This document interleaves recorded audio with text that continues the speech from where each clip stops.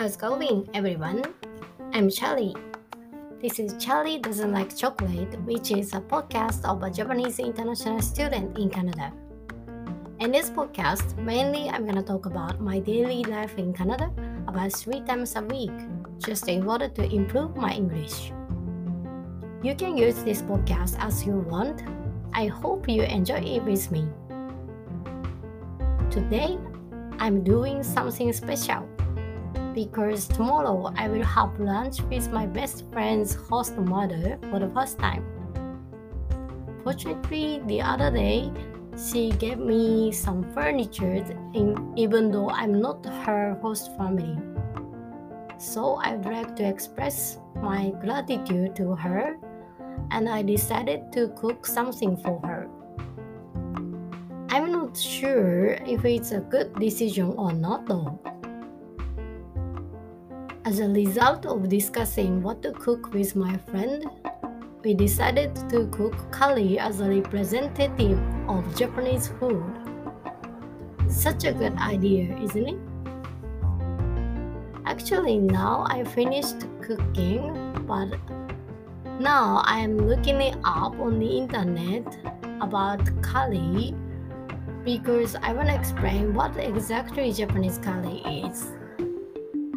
Because unfortunately I am not familiar with Japanese curry, so today I'm gonna introduce it incidentally.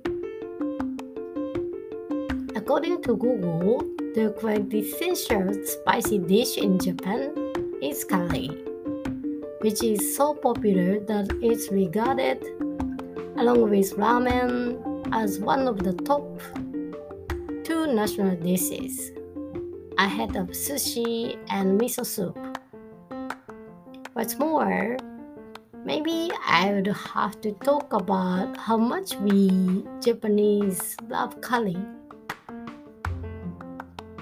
Surprisingly, on average, 45% of the Japanese eat curry 2 or 3 times a month, and over 14% even eat it once or twice a week.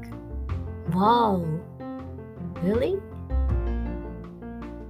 Next, let's look at the history of curry rice. Originally, the word curry was invented by the British when India was under colonial rule.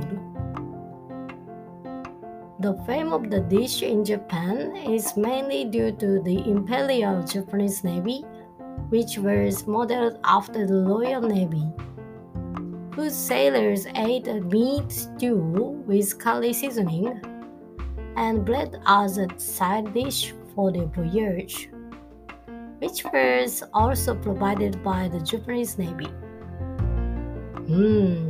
Did you know this? I didn't. I think it's enough information to present to her tomorrow. I hope she likes it. Thank you for listening today. See you next time. Have a good one.